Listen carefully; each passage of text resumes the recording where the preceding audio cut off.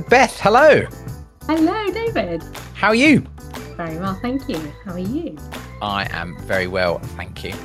Now, Beth, I was listening to last week's podcast, and which I always do sort of once it goes out. So I'm not listening from a editing or thinking about asking questions perspective. I like to just have a listener experience a bit more. And I realised that when we were chatting about things at the beginning of podcasts and TV, we mentioned Line of Duty. And I realised that I said that I thought you would be totally fine with the ending because it's intellectually very satisfying and emotionally woefully inadequate. and as soon as I heard it, I thought I didn't mean that because it was those things.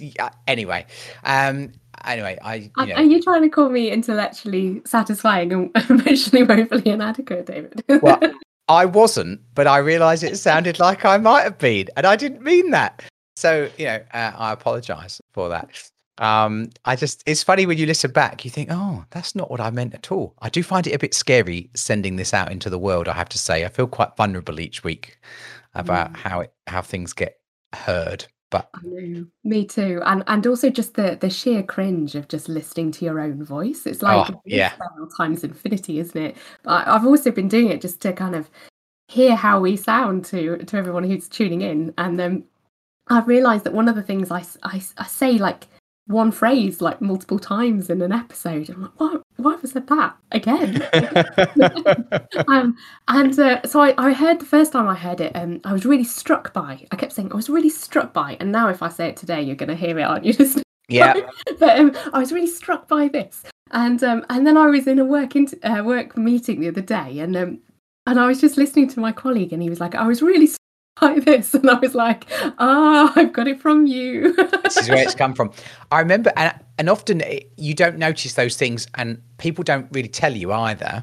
I remember in my last church, I did a lot of work in a primary school. We planted a new congregation in this school, and that's where we met. And I was a governor, and I did all their RE lessons, classes, did drama clubs, all sorts of things. It was great. And I used to do assembly probably every other week for them on a Monday.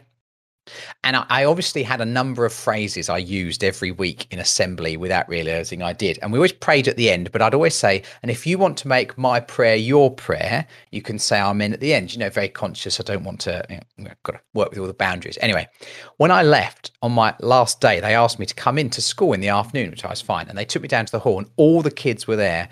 And they basically did a whole 20-minute skit mocking all the things that I say all the time. Like, it wasn't just the staff, this was all the children. I'd clearly used the same and it was done with great love and affection, I'm sure, and well, that's how I took it anyway. But it struck me that I obviously do that. I mean, at some point here, I guess they'll tell me what I say over and over, but bizarre. So everyone who's listening in now is going to be just tweeting us all the things that they've noticed that we say. Really annoying. Could you not do that in the future? So we were thinking about we're going to listen to an interview in a bit where the person that we're going to listen to tells us a bit about some of the things that they're up to that aren't ministry. Mm-hmm. And it made me think, I wonder, in our kind of getting to know you, so that everyone who's listening in can get to know us a little bit, kind of, David, what is it that you do to chill out? I mean, are you a hobbies person? I've got a note here says, do you have a crochet blanket on the go? What is it that you do that's to chill out? Well, I can categorically confirm that I don't have a crochet blanket on the go. I've never crocheted, got no idea how to crochet. I'd rather clean than learn how to crochet. I was thinking about this, and it's changed quite a lot, sort of pre and post children for us. So before children, particularly in our last church where we were, Anna and I would be out in London quite a bit. I enjoy the theatre and live comedy and lots of things all around that kind of stuff. But since children, obviously had to adapt slightly, and life has changed in a variety of ways. And since moving to Shoebury as well. So I love listening to podcasts. That's something I do to relax. I try and read. I try and run at least a couple of times a week. I find running very cathartic. I tend to listen to some dance music while I'm running. It's not thinking time for me. It's sort of just. I'd like going at the end of the day often I go to a 24-hour gym to run. I don't run around the roads because I end up just bumping into people that I know, and I don't like that. No one needs to be put in that circumstance. But I find it, and I find it particularly not at the moment because life is reasonable, but when times have been more challenging or whatever, I find it helpful to run off the day. I remember at one point a number of years ago now, I think it was when I was on sabbatical 5 years ago, and I was crying every time I ran, but actually that was such a helpful thing. So I like doing that, and I just have quite a nerdy interest in all things politics, really, UK and US. So I like to follow all the sorts of things I can. So whether it's elections that then lead into reshuffles that then lead into the opening of Parliament. I mean, that's like a dream week of news watching and reading for me. And I spent most of Saturday just watching, various local authorities announce, how many councillors are going to be representing it. I was quite happy. I'd have been happy there all day if I didn't have other things to do. So that's a bit of what I like to do when I'm not watching children play football, which is what I actually spend most of my weekends doing. But what about you? Are you a crochet blanket kind of a person? No, I'm not a crochet blanket sort of a person. Okay. No, I realise I've written this question down for you, and I haven't thought of any good answers, and I'm just going to sound really boring.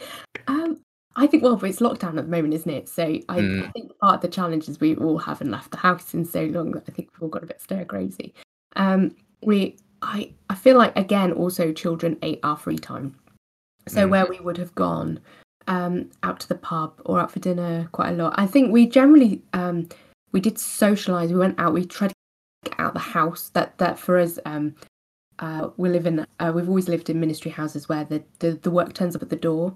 And so actually getting out of the house has been quite a key part of getting away. So we've always been out, and it's kind of social, and it's been about seeing friends and things like that. And I realised that in these lockdown times, it's been a bit of a strange one, of kind of, also because for me, lockdown and maternity leave literally happened at the same time. So I had a 2-week-old baby when the world got locked down, and I feel like I haven't quite left the house since I had him. But I have friends I walk with. They keep me sane. They've also got small people, and it's just, kind of putting the world to rights and having those like kind of really deep and interesting conversations where you can just pick up where you left off, and you just temporarily can suspend, kind of whether there's enough laundry that's clean for the next day kind of chat, and just kind of move into a world of kind of, what do you think about this interesting philosophical idea? And because apparently because I'm that sort of friend. I do talk about emotional things too, I should say. I just have, I really enjoy, I've noticed all my friends are doctors. Not quite all my friends, but a lot of my friends are doctors. As in medical doctors, or okay. Yeah, and I mean the ones who aren't ministers or who aren't theologian friends from university, and or friends from university in general. I think the kind of the newer friends that we've often made, not always true, but often have been people who've either worked in publishing or who've been doctors. And I think there is something about, maybe with the medical care thing, a way of understanding life and death and the fullness of everything that happens, that means that you kind of get it. You get the responsibility, maybe. So anyway, so we have really interesting conversations around kind of psychology and ethics and politics and things like that. So yeah, big shout out to my friends who keep me sane whilst walking. Oh, and the other thing we've done recently is we obviously didn't get away last year on any form of holiday. And probably not going to happen this year either, because we weren't organised and literally everybody's bought out every place ever. So we had a bit of an impulse purchase of a hot tub, and it is the best. So Vicarage Spa is now fully open, and it's amazing. So we've so that's a way of feeling like it's kind of Costa del Vicarage in our garden, so that's just been a completely, again, a way of getting out of the house in a way that's not getting out of the house when you can't leave kids. And so so very interesting. so Yeah. I mean, we live next door to the church car park here, so the idea of putting a hot tub in our garden fills me with absolute horror. So we also live next door to the church, and we also live Right. next door to the church car park and the school. But fortunately, our garden is very wild and enclosed. And actually, that's the other thing that we've been doing a lot of over lockdown, is trying to rein our garden back into some form of submission. And in fact, we discovered, having lived here for a year and a half, that what we thought was just like a hedge, it turns out had a shed hidden behind the bushes, and wasn't like a fence and a boundary, but in fact an extra, I don't know, 4 or 5 meters of garden minimum. So we managed to hack our way into what was like through an enchanted forest, obviously, into this kind of shed, to see if any of the previous vicars had been buried there. No previous vicars, I'm pleased to say. A filing cabinet that I think must have passed GDPR just by simply on the basis that the level of hacking through brambles to get to it was quite Oh, that's definitely in the regulations. I've seen that. Yeah. But we demolished this shed, and we've been turning this crazy bramble area into like a proper nice patio, and a bit of a space for the kids. Yeah, to play. Sounds like quite a project. It's been good. I mean, it was a bit of a mental thing to do over lockdown, but it's been sort of sanity keeping to have something like that to do. Yeah. Yeah. So I think we've established that we're really cool, David. Well, absolutely right. I will take all hobby suggestions. If people have got any good So who are we talking to today? Yeah, so today we are talking to the Reverend Dr. Myra Blythe. And Myra will be known to many people. She is sort of one of those union names. And perhaps a union name particularly for people who own a blue book of worship prayers called Gathering for Worship. Then you will see Alison Blythe on the cover, or in the kind of, I was going to call it the credits, and that's a sign that we've been doing too many podcasts and not enough book referencing there. So Myra is one of those names that people might have met through that.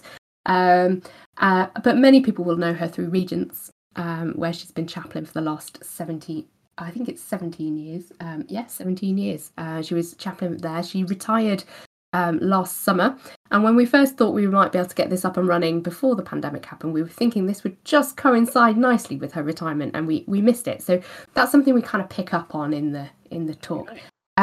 She got ordained. She went to Regents as an undergrad and a ministerial, and was ordained at 21. So she has had 4 decades of ministerial experience in a whole variety of settings. So she's been in local pastorate, but she's spent a lot of her time doing ecumenical work with the World Council of Churches, and also was Deputy General Secretary of the Baptist Union.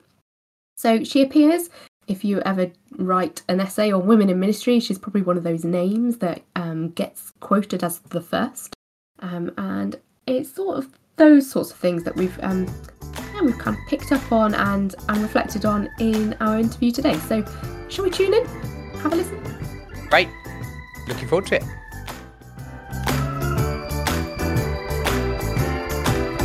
Hello, Myra. Welcome to Beth. the podcast. Thank you. Good to be here. Very nice to have you on. So Myra, when we were planning this a long time ago, David and I had planned that we would start this podcast about the same time that you were due for retirement. And we thought it would be great to have you on, and you could kind of reflect a bit about kind of wrapping up at Regents and then kind of going into this new chapter of your life. And then what happened was a major pandemic. And so you had your last term at Regents online, and we sent you off online, and then you've had your first year of retirement online, I suppose. Yes, indeed. How has it been? How has that experience been in general for you?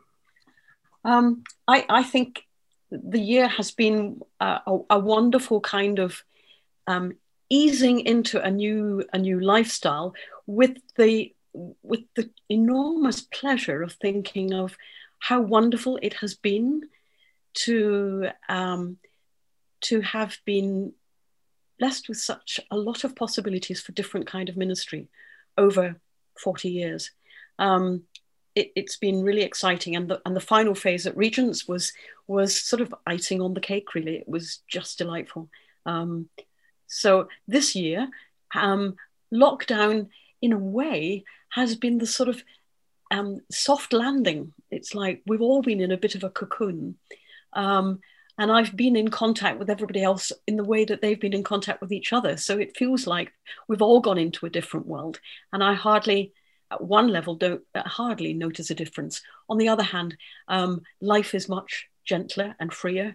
The time is my own to organize. That's such an indulgence. It's unbelievable. And it's been a kind of working out how to have a balance in life. So I've kind of got a palette of projects which I give time to with varying degrees of enthusiasm. And they're progressing quite well. Some of them are very personal. Others are continuations of work that I've done before. Perhaps I can briefly give you a little rundown of the palette. The very personal ones. I decided in retirement it's really important to do exercise, and I can walk and walk far, but sometimes that gets a bit boring. So I've decided to walk and hit a ball at the same time. And I'm learning to play golf. It is delightful. I'm over the moon about it. In danger of becoming obsessed with it. So that's project number one. Project number two, I love France. We go to France a lot, and I have always wanted to improve my French. So I now study French several hours a week, quite a lot of hours a week actually, and have personal tuition with a tutor in France. And I'm working towards a public examination at intermediate level, which is, good, challenging. And that gives me all the excuses in the world to watch Netflix films in French. That way I can tell myself I'm working hard here, but actually I'm just enjoying soap. Now, to get to the more serious side of life, although I have to say I take both of those things very seriously, I'm also continuing my research in restorative justice. And this year have completed a publication together with two colleagues, Matthew Mills and Michael Taylor, and it will be produced by Palgrave in June of this year at a terribly knocked down price of £49.99. So I doubt too many people are going to buy it, but it's on restorative justice and forgiveness, and really it's been fun to do. What's new in that area is I've been working quite hard with some colleagues based in Regents on discussions and dialogues with academics in China to see where restorative justice is being used there. And we've done a number of seminars, lunchtime seminars. Zoom is just amazing. You know, we get over 100 people coming to these seminars, and you just think that would never have been possible before. So there's stuff moving and opening. And in the context of the UK-China, when relations are so delicate and so difficult, it's good to be trying to explore areas where we can talk together and share information and exchange. The other area in restorative justice is working with something called the Mint House. The Mint House is based at New Road Baptist Church and was started by the congregation at New Road. It's a centre for restorative practice in the city of Oxford. And it's growing exponentially. It's unbelievable, actually. There's a small board of trustees, and we've got a growing team of trainers providing training in restorative practice through Oxfordshire County Council to health workers and probation workers. And we're also looking at trying to introduce it into the universities. They're a bit slow off the mark here in the UK, but not elsewhere in the world. So there's a job to be done there to see where restorative practice can be a different angle in on discipline and on welfare. Now, that's enough from me. That's my projects. That's why I've got plenty to do and enjoying it enormously. I wonder for some of our listeners who maybe wouldn't have come across restorative practice so much, would you be able to give a kind of like a minute definition of what that looks like? You're talking about training people up in it in lots of different areas. Is there a kind of a snappy definition of quite what you mean by? Okay, restorative practice is trying to deal with conflict situations in a way that doesn't go headlong into adversarial disciplinary procedures, first and foremost. It starts with those most affected, so you could say harmed and harmer, but also a wider circle of people can be brought in, and basically says, if you are interested in trying to talk this through so that you can have a direct dialogue with the person or the situation and group with whom you have run into problems, that can be managed in a way that is not cheap or sidestepping justice, but is understanding justice as relational. So it's about restoring and repairing harm by the key actors themselves, which is what has fallen away from our procedural systems, because most often the harmed and the harmer are kind of separated by a wide gap and never speak to each other, even are not allowed to speak to each other. And mediators or professionals do all the talking, and others do the judging and the deciding. And this is about putting power back into the hands of those who might want to deal with the situation in a different way. That's a great summary. Thank you. You've retired. You sound like you're about as busy as you've ever been, but you've had a lifetime of kind of Baptist ministry. And I think one of the questions we were kind of trying to get through for every guest is to ask kind of something about why are you a Baptist, and perhaps how has that for you maybe changed, because you've been a Baptist minister for quite a long time. I'm not going to out the years, but how has your Baptist identity maybe changed through your life as well? As I guess imagine that might not be a static answer. Oh, definitely not static. What is a given is that I was brought up and brought into the faith through Baptist churches. My family were Baptist. My father was a Baptist minister. My wider family was all Baptist. So there's a sense in which I didn't choose to become Baptist. I grew up in the faith where Baptist practice was the norm. It may seem funny to think that Baptist practice is the norm, but that was my small parameters and experience of the world. We started Baptist and, oh, there's something else, really? So that's the start. And my early roots in Scotland, where Catholic Protestant divide was palpable, you could have imagined that would have turned me against other expressions of the faith. But in fact, my father in particular encouraged me from a very early age to be open to other denominations. And that, I think, was absolutely formative, because it was always the case that I both had permission to look in other places and quickly found that by getting to know Christians in other traditions, how refreshing and exciting this all became, because meeting other Christians, I realized that whilst my faith and my upbringing was intensely important, left to itself would have potentially run out of steam. What I gained from a wider circle of friends in the Christian community was an appreciation of theology as more open and questioning than maybe the tradition in which I grew up always invites. And I found in other traditions spiritual resources, wells, if you like, to draw from that meant I was able to grow and deepen in my spirituality, not over against what I'd been, but to enrich it and make it better. A key example of that was around the age of 2021. I first encountered the Taizé community when they came to the UK. And I went into St. Paul's Cathedral, where there was just darkness and candles and this waft of singing, which was so overwhelming.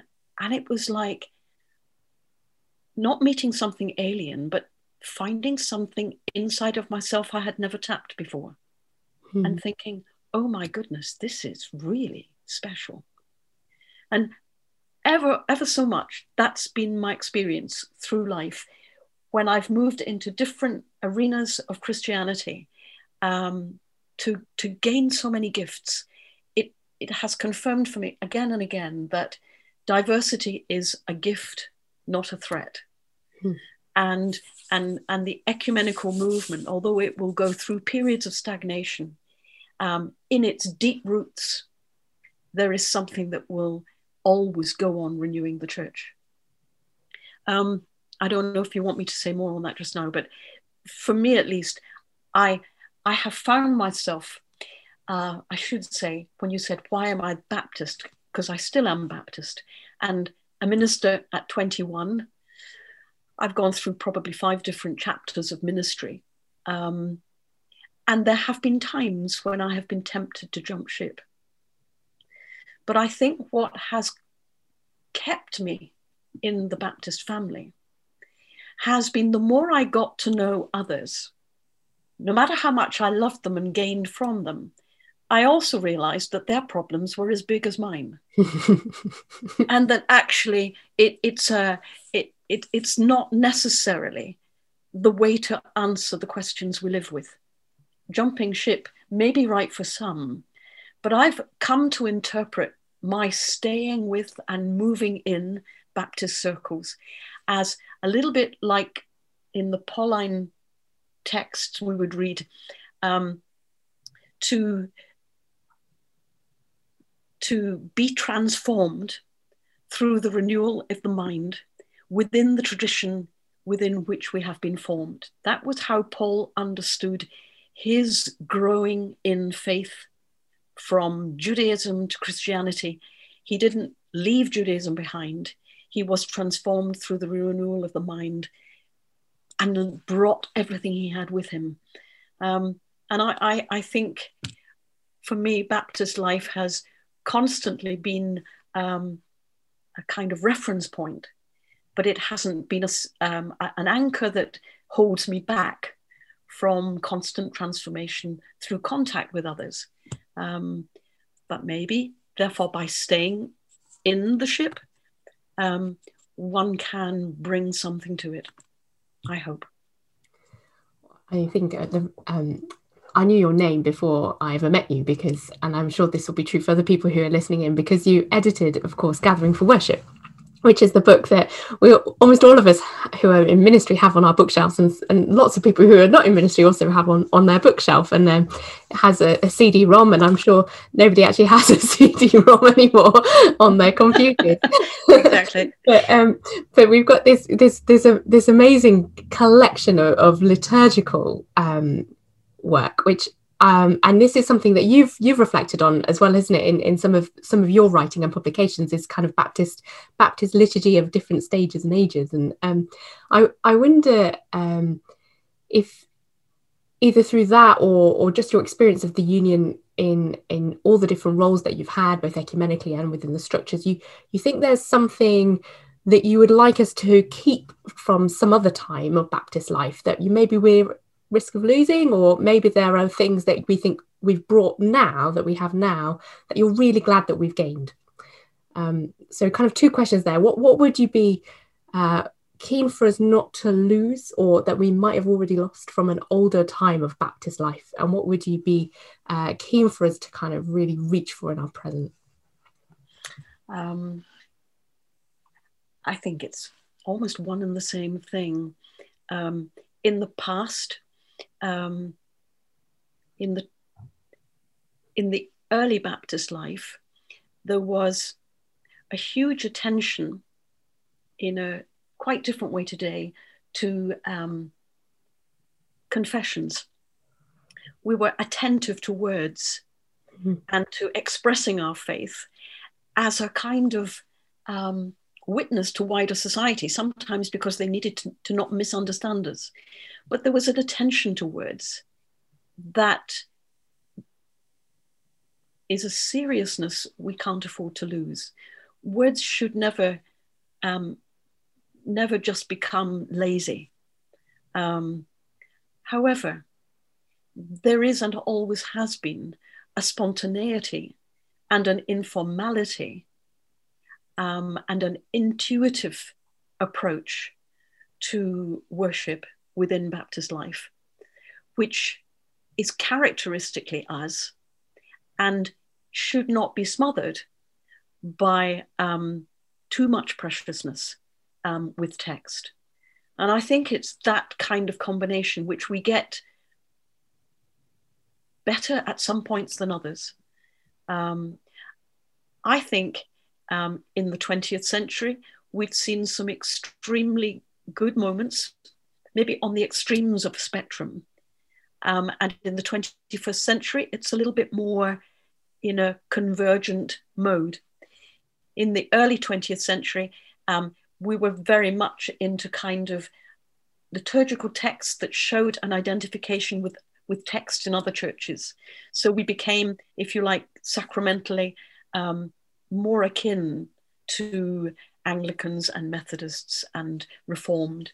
Our theological and liturgical writing had that kind of feel to it. But with the charismatic movement, there was this kind of explosion of the experiential. And in a way, people sort of diverged at that point. But in the 21st century, I think both of these movements have both run their course and left a legacy. And what we have now is, a huge fascination for worship design, creating worship that is both visual and exciting, but also quite contemplative at times. And I think I want to throw into this mix, if you like, where I think whatever movement we've come from or wherever we find ourselves now, I'd love to believe we could say something like, worship is pure theatre, spectacle, drama. It invites people to step into an imaginary place, to see the world as God intended it to be. Worship always tells a story that has infinite possibilities for transforming where we inhabit, the times we inhabit, the culture that we have imbibed. The potential of worship is not to escape from the world. And I don't mean an imaginary place as in escapism. I mean, it has the potential to take us into a wider world in which we will see things more clearly.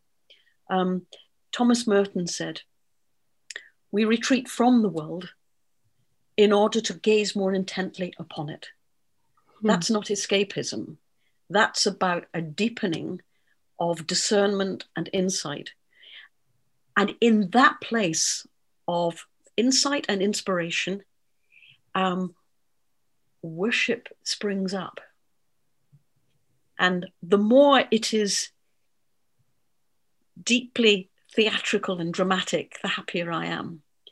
But I think I'm not alone in saying that. Baptists are massively enthusiastic about worship. They don't always reflect on it very well.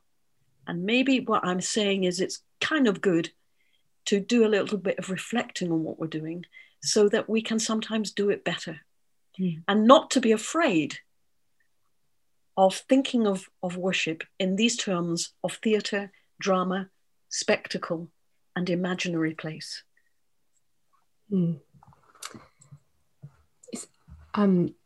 talk about looking at the world more intently, and I wonder if there is somewhere that you've seen God particularly at work in the world recently, in the work that you're doing. You've mentioned restorative justice as well, but are there things that you see, movements, people, perhaps? Where do you find God at work in the world at the moment? What does worship bring you back to when you look at the world intently? One of the things that's helping me to see the Spirit moving in difficult waters, and here I talk about within the church, first of all. I mean, we can come to God that we meet in culture more widely, but within the church, I think we are at a very crucial crossroads in which we are trying to learn how to live with difference and with disagreement, and not feel pushed to take positions that we are not able authentically to do, but at the same time not to lose fellowship. So I am at the moment involved in participating and facilitating in 2 different local congregations who are undergoing the course that you may have come across, and others listening, called Creating Sanctuary.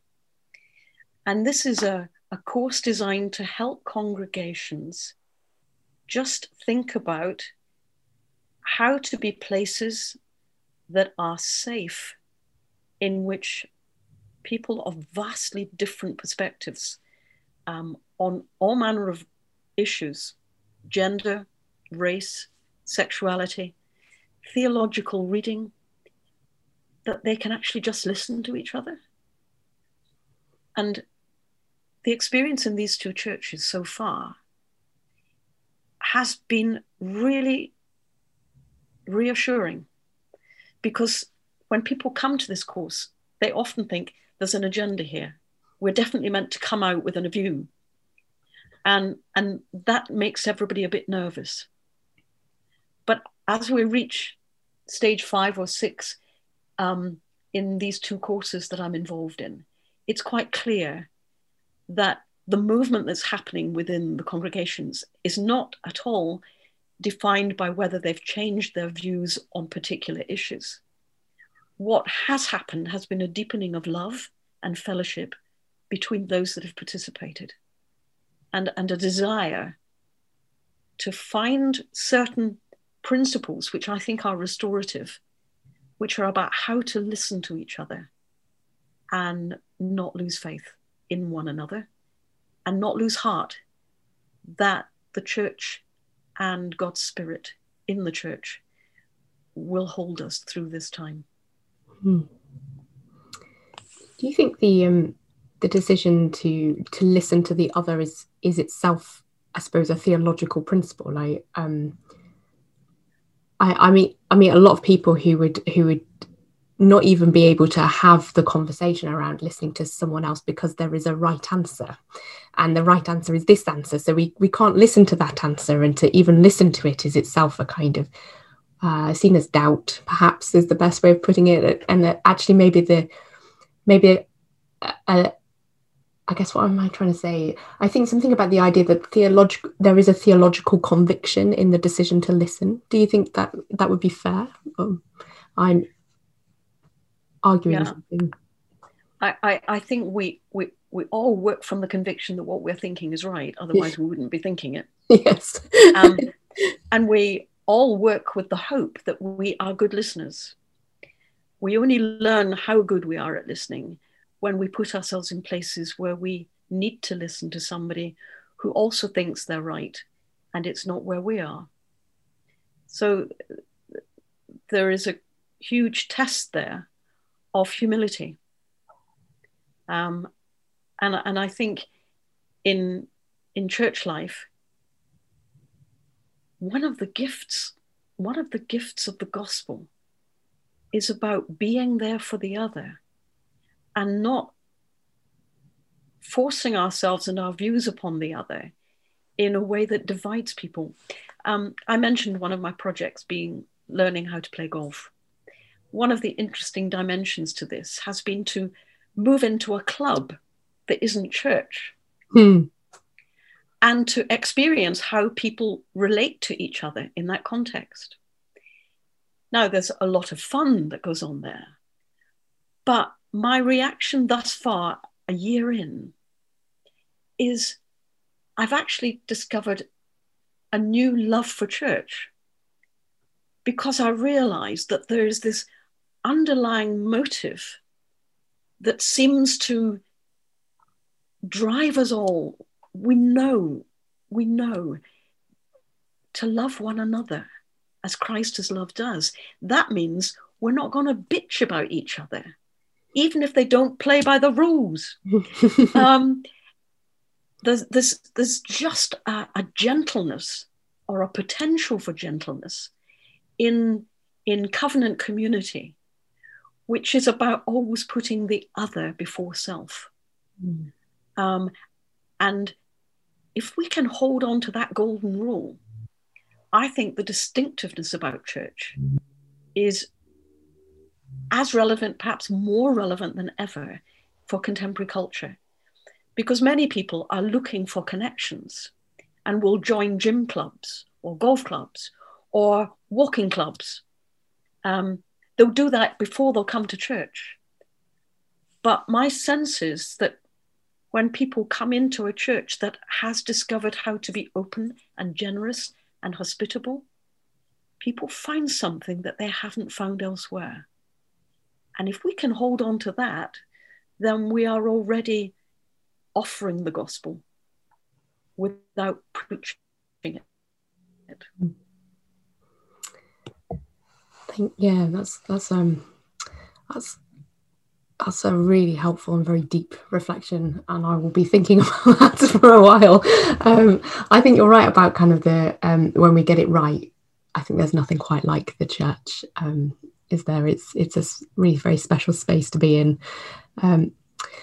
I wonder if over your lifetime there have been perhaps churches or people who've been particularly influential for you in kind of being that space for you to grow and be in and enjoy and have that sense of identity and purpose. I've had one particular mentor in my life who has, in the last few years, died. But he was my senior minister when I first went into ministry in Sutton. And he remained a lifelong mentor for me, Gethin Abraham Williams. He was a beautiful theologian, wonderful writer, and had just a wicked sense of humor. But what was very important from him was a kind of permission that he gave me and helped me to hold on to when I felt conflicted between evangelical and ecumenical debates. I remember in very early years of my ministry, I had a diary. In those days, you had a hard diary. You didn't have electronic diaries. And on one side of the diary was this sticker which had a kind of evangelical message on it. And on the other side of the diary was an ecumenical logo.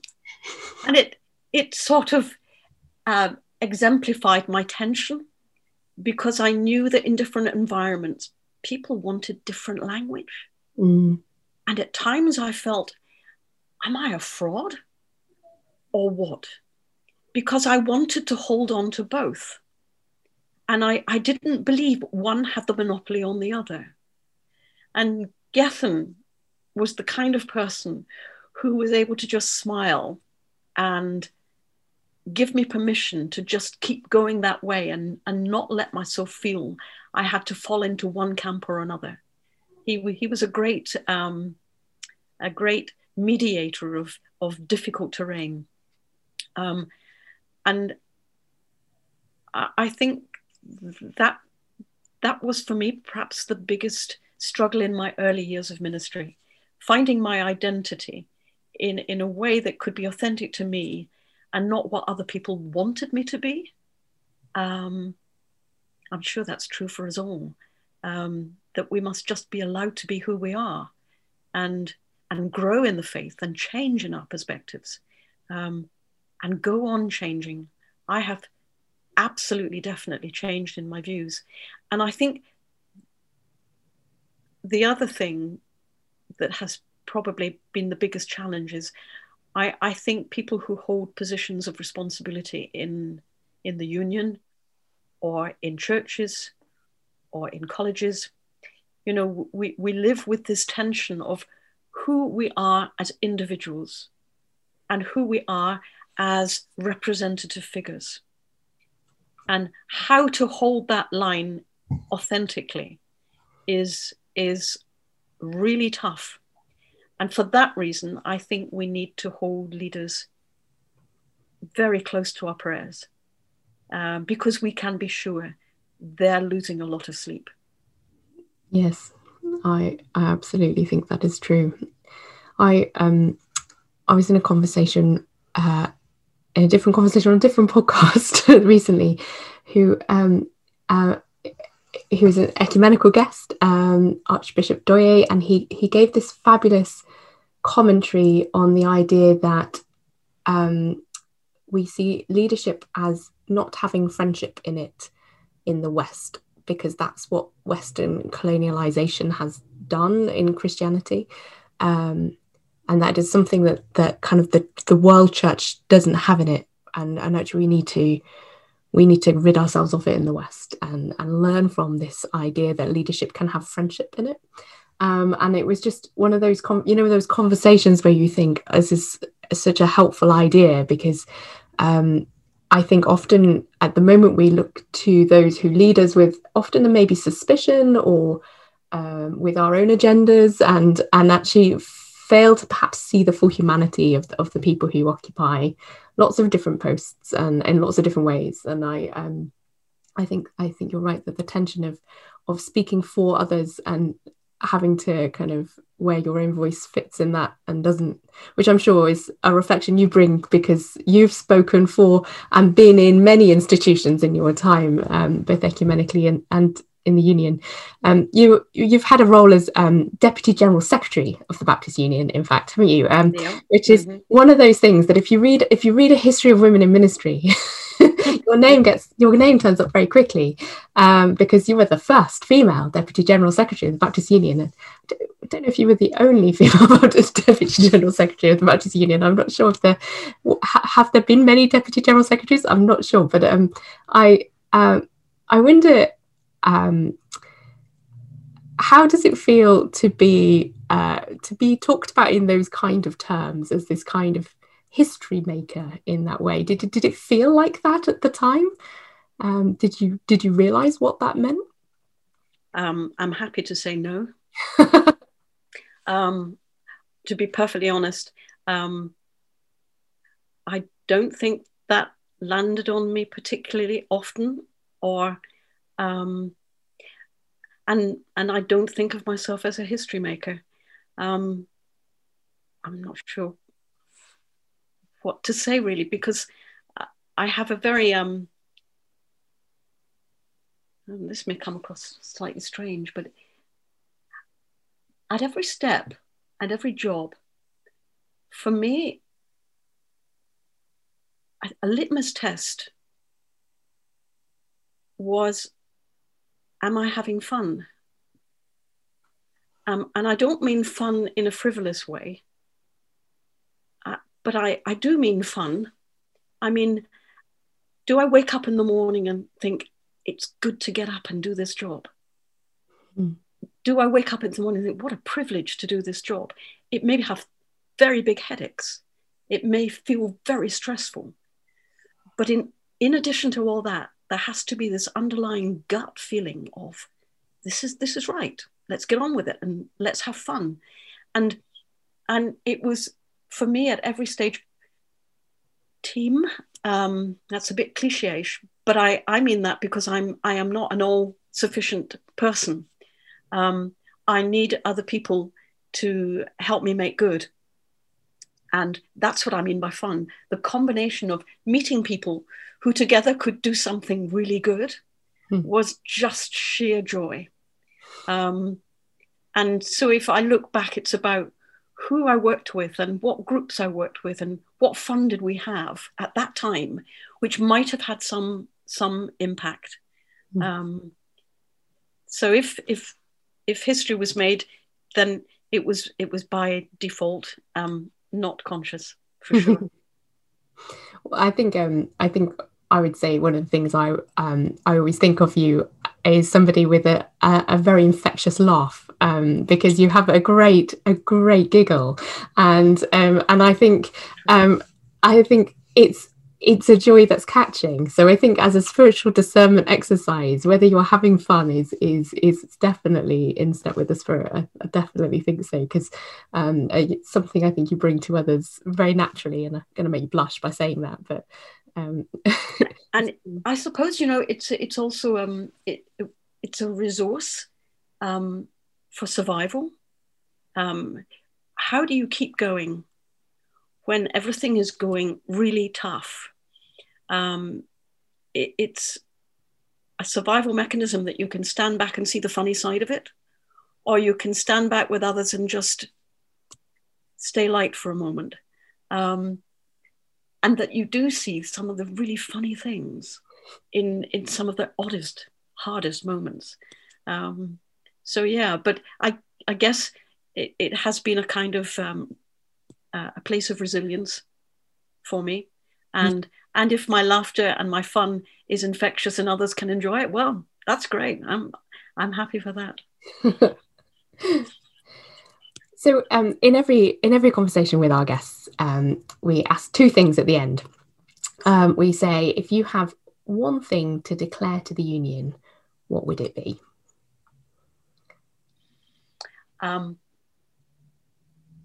Try at this moment to be deeply countercultural.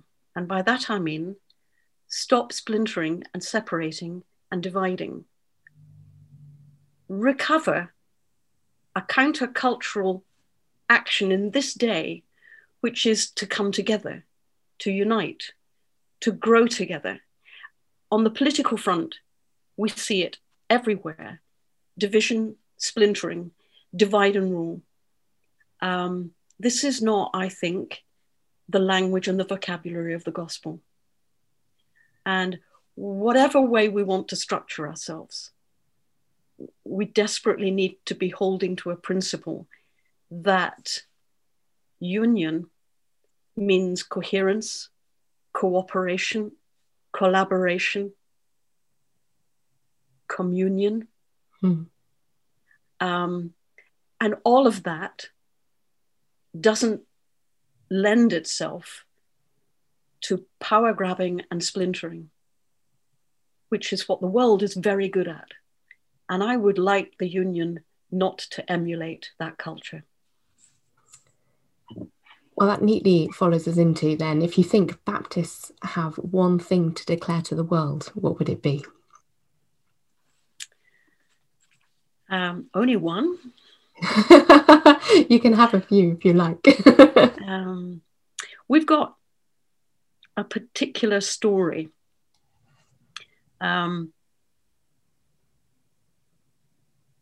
We've got a particular story, which I think is about how we understand and practice church. So in lockdown, a number of denominations and churches have found themselves in a unique struggle. Clergy to engage with the faithful and the faithful to engage with the church, because suddenly they found they couldn't have face-to-face sharing of the sacraments. I've experienced conversations with close friends in other traditions who actually have entered a crisis of faith because they didn't know what to hold on to. Now they'll come through that because there will be face-to-face communion again. But I don't think we've had that same crisis as Baptists, because our focus on, some would call it ecclesial communion, others might rather describe it as our focus on nurturing church as a pilgrim people, constantly on the move, pitching our tent wherever there's a convenient place to put in the pegs, has made us, I think, more missionally expedient in normal life, but also more equipped in this socially distanced world to keep fellowship and communion going in the way that we're used to. So part of me wants to say that because we know, just as Baptists, the joy of praying and praising across the internet, in multimedia services, in creative ways, we did this before. We haven't been adapting to a new norm. We've been experiencing, I think, continuity with how, as Baptists, we tend to do church, which is quite informal, quite experimental, but is rooted in the metaphor of pilgrim people who are walking together on the move, finding interesting places to pitch tent, whether it's on Zoom or in a festival. It's about pitching tent in unusual places is unique to our experience of being church. Sometimes we've done that because of persecution. Other times we've done it because we are just missionally very rogue and enjoy doing things that might bring kingdom surprises. And I don't think that's about being deviant to tradition.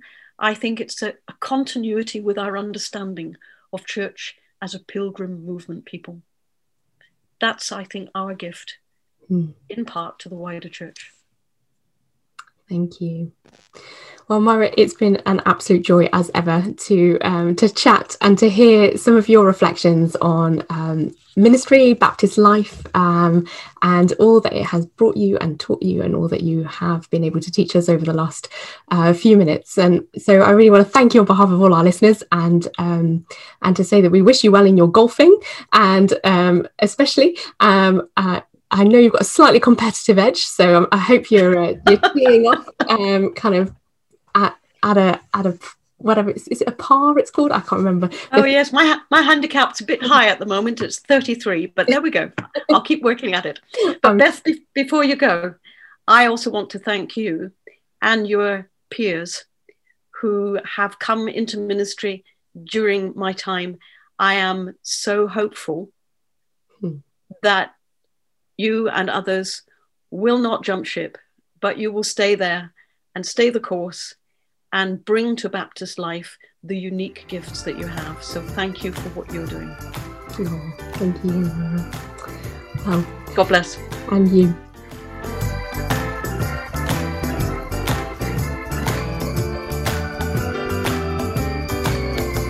So, David, what are your thoughts listening to that? Well, Beth, thank you for doing the interview. Myra is one of those names that I'm aware of, not least from my copy of Gathering for Worship. But I've never met Myra. As far as I know, I've never even been in the same room. So I found it really interesting that this name that I've been aware of, just to hear from her and hear about something she's been doing. Fascinated by this stuff on restorative justice. I've been looking up Mint House that she mentioned this afternoon and getting to know that work a bit. But one of the things I was particularly struck by was towards the end of her interview, where she's talking about, you asking her about all the different roles and things, and she talks about, am I having fun, as being a key barometer of being in the right place.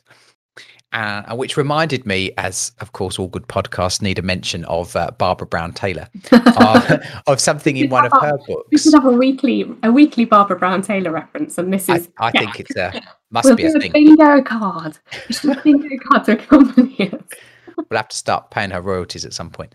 And she talks about being in some kind of angst in one of her books about what exactly it is God was asking her to do. And she talks about sitting on this fire escape one evening being bereft of being sure of anything. And she just felt that God was saying to her, whatever you want to do, whatever's going to bring you joy. And so that reminded me of that, hearing Myra talking about having fun. There are times when ministry is really difficult. There are times where it's the most wonderful thing as well. But I think if you don't have that sense of, actually, even on a difficult day, I'm at peace about being here, I'm enjoying this, I think it's very hard to sustain.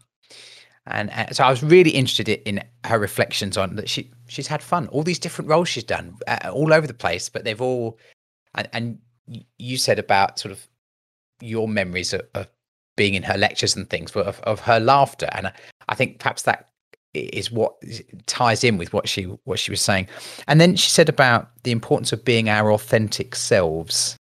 And I think that's a real challenge, something I've been working on forever, really. And I think ministry is often filled with so many expectations. Life is filled with expectations, and it is vulnerable to be yourself. And yet, by sort of being herself and authentically herself and doing things that she wants to do, I just feel like that has given her, I don't think she'd be able to do the things she'd been able to do if she wasn't at peace with who she was and who God had made her to be, and that she was enjoying it. And so I was just really struck by all these different things that she's been able to do. And actually undergirding all of that is this sense of fun, peace, and being at peace with oneself, which I found that all really, really interesting and fascinating. I aspire to be more like Myra in all of those respects. I really thought about that too. This idea that kind of draw almost as a resilience technique, that you can sort of step back from a situation you're in and look at the absurdity of it and find the humour.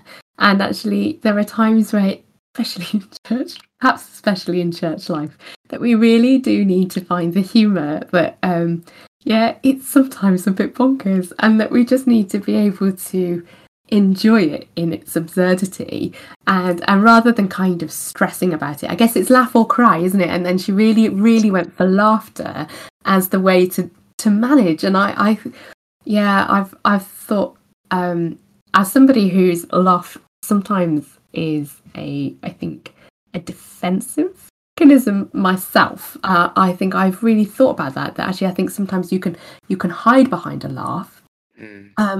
And that doesn't mean it's not a real laugh, but it's just a way of easing tension or kind of changing an emotion, I think. Or maybe if you laugh at yourself first, nobody else laughs at you. I think sometimes we do that.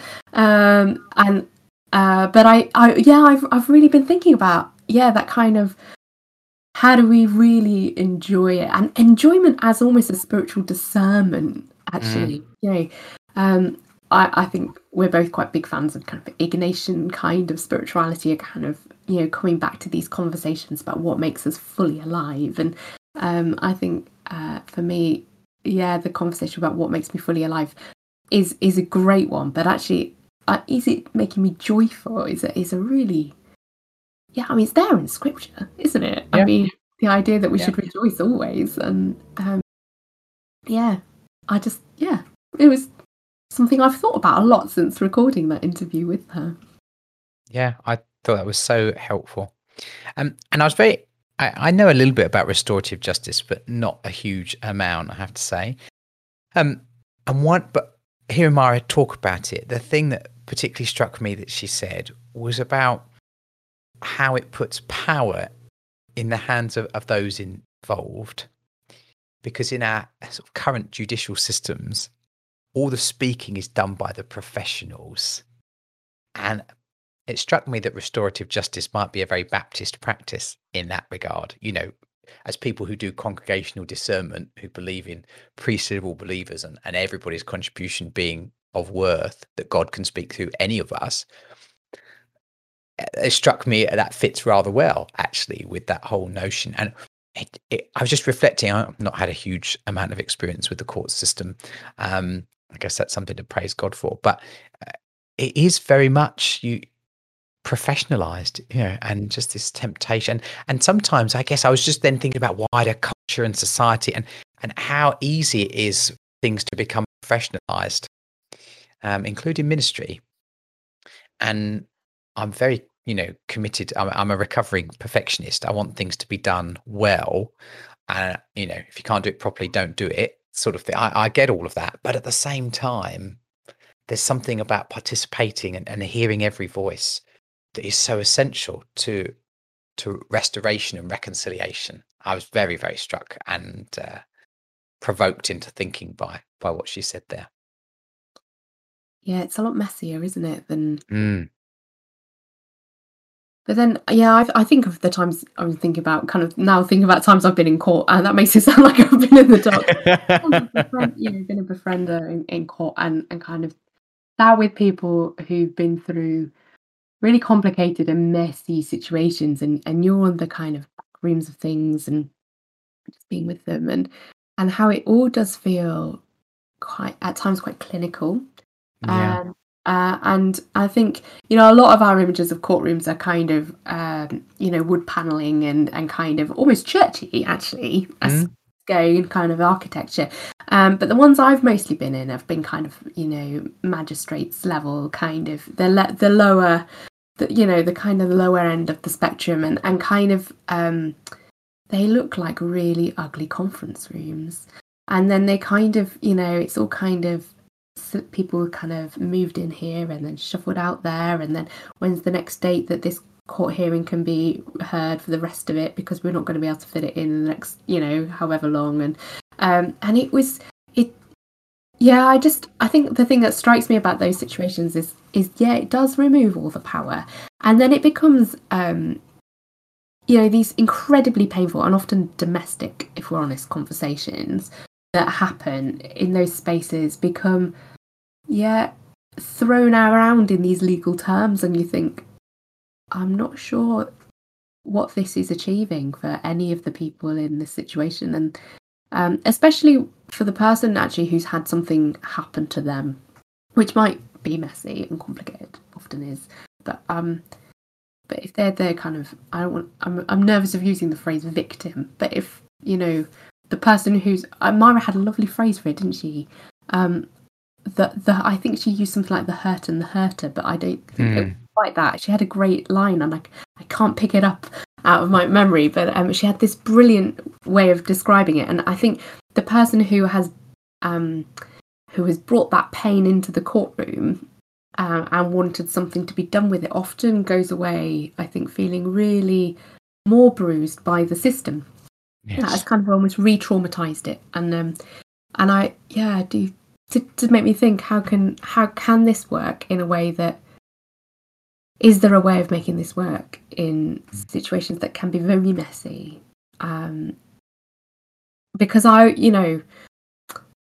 sometimes I want retribution and revenge and removal. All those big R's that we throw at the kind of justice system. Actually, sometimes that does look like what justice looks like, but sometimes it doesn't actually create a sense of rightness for the person themselves, and I would want them to have that.